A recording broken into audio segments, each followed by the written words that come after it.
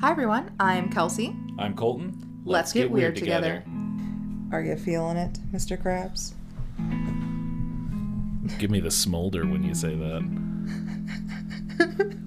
Are you feeling it, Mr. Krabs? Oh gosh.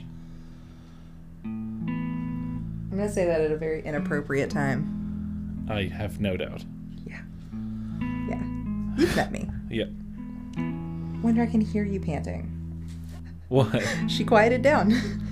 I was trying to see if we were picking it up. Oh, I'm sure we are. I don't think that you have been out of the house since the nighttime, but have you seen that the one neighbor who has all the decorations, he put up more blow-up decorations? Oh, yeah? Yeah, they're really cool. One of them is a dinosaur who's opening a present, and it is a bone. Aw, Christmas dino. Yeah, Christmas dino. It's super cute. It's more appropriate. I wish. Speaking of extinct beasts, Yeah. tonight's episode, The Beast of Gevaudan. I don't know, I don't speak French, so I'm going to butcher a lot of these fucking names. I looked up a pronunciation guide for Gevaudan. Well, let's hope that our one Canadian listener is not from a province where they speak French. Oh, that would be most unfortunate. Yeah. We're going to have a very hateful email I doubt it. at yourweirdbestfriends@gmail.com. Just address it to Colton. Yep, just address it to me. Dear fuckface, here's a list of all the stuff you messed up. That's fair, though. Every time. Literally every time. I feel like the second we start recording, my throat just completely dries out, and I'm allergic to everything in the room. Yeah. But we do also record in a very stagnant room because we have to have the fan turned off and the door closed. So we're just choking on our own air. Yeah. Yeah. Anyway, this beast. The Beast of Gevaudan. Between 1764 and 1767, a mysterious creature that was referred to as the Beast ravaged the rural region of Gevaudan, France. About 100 men, women, and children reportedly fell victim to the Beast. Like they died? Yeah, they were killed by the Beast. How many? About 100. Jesus. Many French at the time presumed the beast to be a wolf, and many modern scholars agree. Some suggested that the beast may not have been a wolf at all. So what is it? We will get to the speculation of what it could have been a little later. But for now, the first recorded fatal attack of the beast occurred on June 30th, 1764, when a 14-year-old shepherdess, Jean Boulet, tended a flock of sheep. Boulet was not the creature's first victim, as historian J.M. Smith writes in Monsters of the Gevaudan. About 2 months prior, a young woman tending cattle was attacked by a creature that was, quote, like a wolf, yet not a wolf, but escaped because the herd defended her. The herd defended her? Yeah. So the sheep came to her rescue? Yep. That's impressive. Every now and then, sheep will band together and scare off a predator. Huh. I didn't know. Not often. I want to know what they mean by not a wolf. Like a wolf. Is it like not deer? I don't know, dude. So the attacks continued throughout the summer and into the fall, according to George M. Eberhardt's 2002 book, Mysterious Creatures, A Guide to Cryptozoology. France was in a slump at the time on the heels of the 7 Years' War. The nation had lost battles to Prussia and the British, and Louis XV had lost overseas colonies. The Beast offered a perfect foil to rally around. There was no shortage of reports in the press about encounters with the animal. The ferocious beast attacked and partially ate women and the young, according to the reports, but lone adult men were also targets. There were so many attacks that some speculated there were in fact 2 or more beasts. The terrified populace of Gevaudan did not sit idle, and individual stories of bravery captivated the public. Smith writes that bounties were offered and hunters combed the countryside looking for the creature. On October 8th, 1764, just hours after a mauling, the beast was seen at Chateau de la Baume. Sounds right. Stalking a herdsman. Hunters followed the animal into the estate's woods and flushed the animal out into the open, and the hunter shot a volley of musket fire into the creature, but after a fall, the beast rose and ran off. So, like, that sounds like the Skinwalker Ranch wolf to me. I actually don't know anything about Skinwalker Ranch. Are you serious? I'm dead serious. What? Like, I've seen a couple of, like, spooky videos on YouTube about it, but not enough to let me know anything about it. Bro. Alright, well, I guess we're doing an episode on Skinwalker Ranch. I'll get working on that one. Yeah, I'm gonna be very invested because I've been curious about it, but not enough to like look into it at all. So I'm very excited. Okay, yeah, I got you, homie. Here, this is a picture of one of the children that defended herself against the beast. That's a big ass whatever. Yeah. Beast. Even children were celebrated for taking on the beast. On January 12th, 1765, the beast attacked 10-year-old Jacques Portefeuille and a group of 7 friends ranging from ages 8 to 12. However, Portefeuille led a counterattack with sticks driving off the creature. The children were rewarded by Louis XV, and Portefeuille was given an education paid by the crown. What? Yeah. That's pretty cool. Yeah. Can I fight something in order to get a college education? Yeah, it's called the military. Oh. That is not what I meant. Oh, well, you win some, you lose some. The children's heroics prompted the court of Louis XV to send royal hunters to destroy the beast. There was now a 6,000 French dollar bounty on the creature's head. The story of the beast, meanwhile, was spreading and covered in newspapers from Boston to Brussels, becoming one of history's first media sensations. Boston. Coffee talk. Coffee talk to Brussels. Among the most notable tales of bravery was when the 19 or 20-year-old Marie-Jeanne Vallée was attacked by the beast on August 11th, 1765, while crossing a river with her sister. Armed with a bayonet affixed to a pole. Why did she have that? They could very easily just say spear. With a spear. Yeah, that makes a lot more sense. Vallée impaled the beast's chests. Impaled the beast's chest. The creature got away, but Vallée became known as the, quote, Amazon and the Maid of Gevaudan. What? That's dope. The statue was of her. How old was she? 20, you said? Yeah, 19 or 20. I mean, that's a grown-ass adult back then, so... Yeah, that's like an old spinster almost. Yeah. I bet she had like 5 kids. At least 2 grandkids. On September 20th, 1765, Francois Antoine, the king's 71-year-old gun-bearer, and his nephew shot a large wolf near the abbey at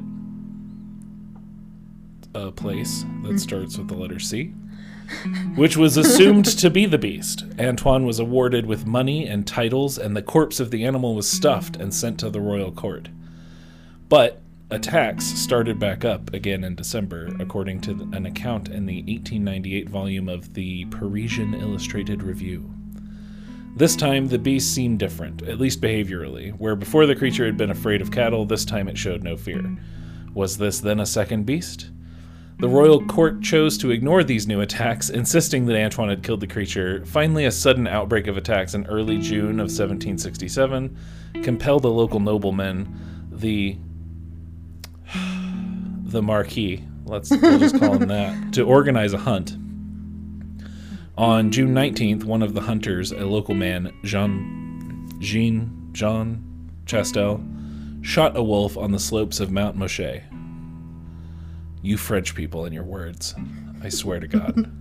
How dare you speak French? An autopsy of the animal revealed human remains inside. and the animal had non-wolf characteristics as described by witnesses. The attacks ended, but while it was assumed the beast Chastel bagged was the beast, doubts remained that it was indeed a wolf. Does it say what the non-wolf characteristics are? Description and behavior of the beast is my next section. Oh, well, thank you.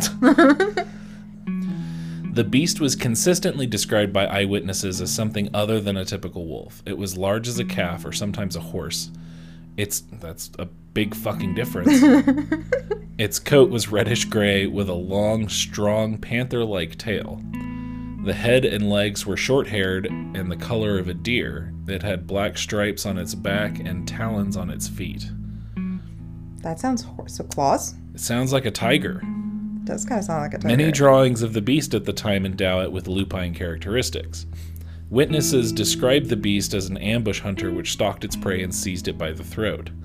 The wounds found in the bodies were typically to the head and limbs, while the remains of 16 victims reportedly decapitated.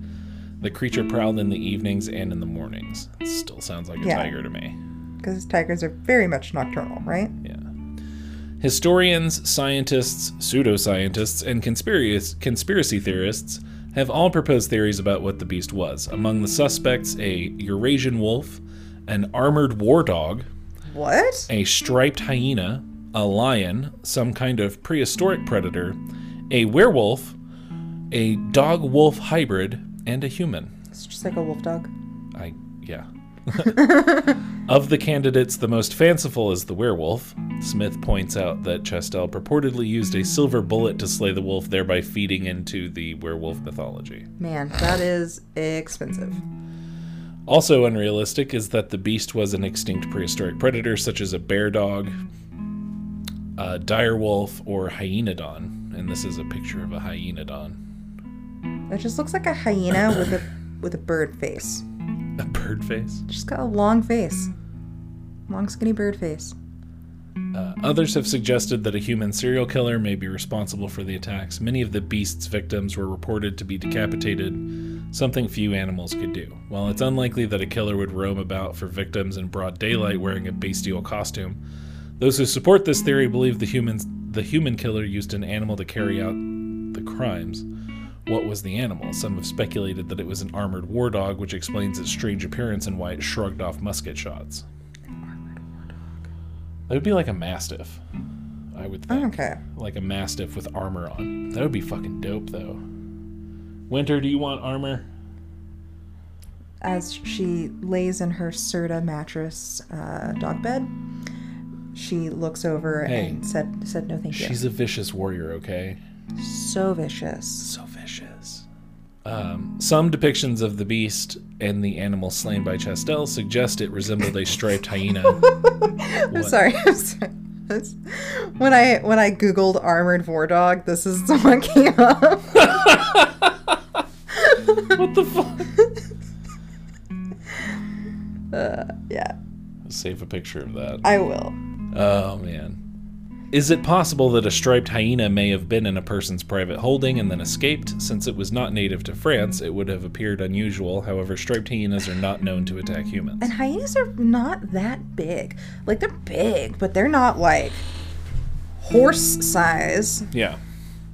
Karl Hans Taake, T-A-A-K-E, Taake, a biologist and author of The Gevaudan Tragedy, the disastrous campaign of a deported beast, argues the beast may have been an immature male lion. Like the hyena, it is possible the lion escaped from captivity.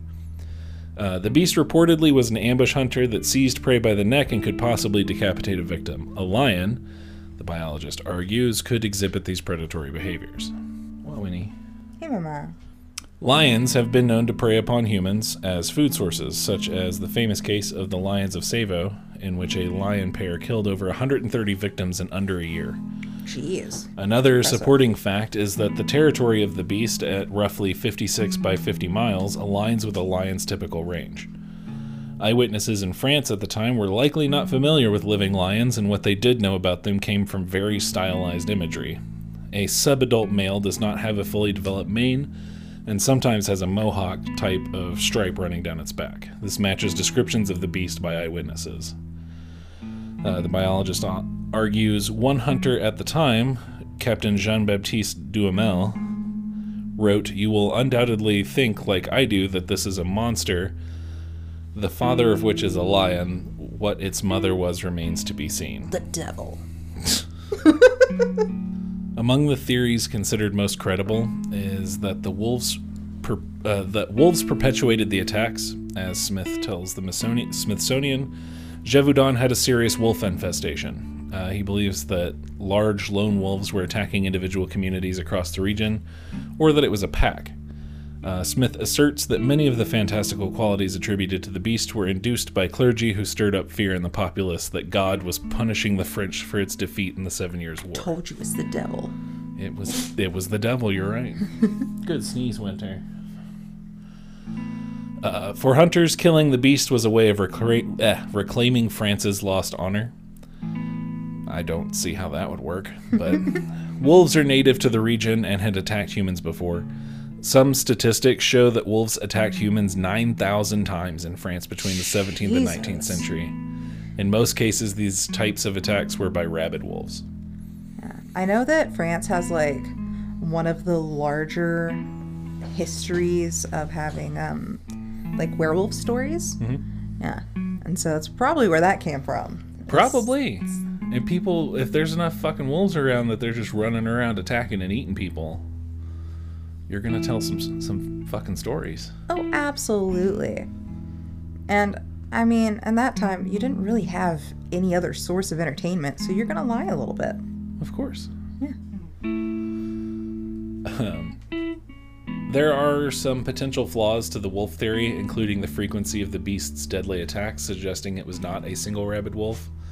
Also, none of its victims seem to have contracted rabies, suggesting that their attacker also did not carry rabies. Although there are strong voices arguing multiple theories about the identity of the beast of Gevaudan, all admit that their truth will never be fully known. Without any genetic or forensic evidence, the beast of Gevaudan is bound to forever remain a mystery. And then here's an awesome picture of a wolf running away with some lady's baby's head. A dingo ate my baby. A dingo did eat her baby. Sure did. There it is in black and white. Oof. Yeah. What do you think it was? I don't know. I mean, the lion theory, like, kind of makes sense. I think so, especially with the mohawk thing. Yeah. Well, that and rich people like dangerous shit. So. Yeah. And as we know, from rewatching Tiger King season 1 and 2, big cat people are fucking crazy. Yeah. So we're basically experts on the subject at this point. I mean, I've known a few big cat people. Have you really? I have. Tell me something about them. Well, one of them was the guy that owned the clinic I worked at. What? Dr. B grew up with, they had an African male lion, and they had a cougar that lived in the house with them. That's fucking wild. Named Coogie. That's cute. we share the same naming abilities. Yeah. This is our cougar, Coogie. Yeah. This is my other cougar, my wife. Hey. But apparently, like, the African male lion, he only liked Dr. B and his dad. And guess where they lived? Oklahoma. What is up with Oklahoma and big cats? This is not big. They have lenient laws on exotic animals. That's fair. That's fair. Really what it is. I remember the person that when I bought my hedgehog, I don't know, like maybe 7 or 8 years ago, the people who I bought them from had a serval in their shop. Yeah. Huh. Yep. And they also had a bobcat kitten that it was already sold, but like they were just holding on to it until the person could come get it. And I really for a moment I was like, do I really want a hedgehog? Or do I want a fucking bobcat? Exactly. Or do I want a fucking bobcat? They also had an octopus that they had. Yes. I want an octopus. Actually, I don't. They're too smart. They're too smart. So this one cost them somewhere along the lines of like $30,000 in exotic fish because it kept getting out of its cage. Like it had a lock in its little aquarium enclosure, whatever it's called. And it would just reach its little tentacles out and undo the lock and go into the other fish's aquariums at night and eat them. And so eventually they had to put it inside of this like little gerbil ball, and it was getting out of there too. And it's funny because at first they didn't know that it was the octopus, and so they had to buy new cameras to like specifically watch all the different tanks. And it was like months before they found out why their fish were going missing and dying. It's like, because this little fucker was getting out of its cage, going into the different exotic fish exhibits, or not exhibits, but tanks, eating them, and going back to its own tank and closing the lid before the owners would come back in the morning. That's wild. Yeah, they're way too smart. Yeah, I'd heard a story of an octopus doing that, like, at an aquarium. And it was like a not small octopus. Oh, this one, like, I could fit in the size of my hand, or in like, the palm of my hand. It was fairly small. Yeah, this was, like, one of the bigger octopuses. Octopi? Octopod? All are correct. Some people will argue about that, but the dictionary says that all three are correct. Wow. Yeah? Surprised you didn't get the cosine cobra up there with you. That head wobble. The cosine cobra. I've never heard of that before. Yeah. This is the cobra. You get cosines on whatever you're saying, whatever bullshit you're trying to get passed off on somebody. That's not bullshit. See, right. There you go. You used it right there. The cosine cobra. Cosine cobra says it's actual fact. Oh yeah. Yeah.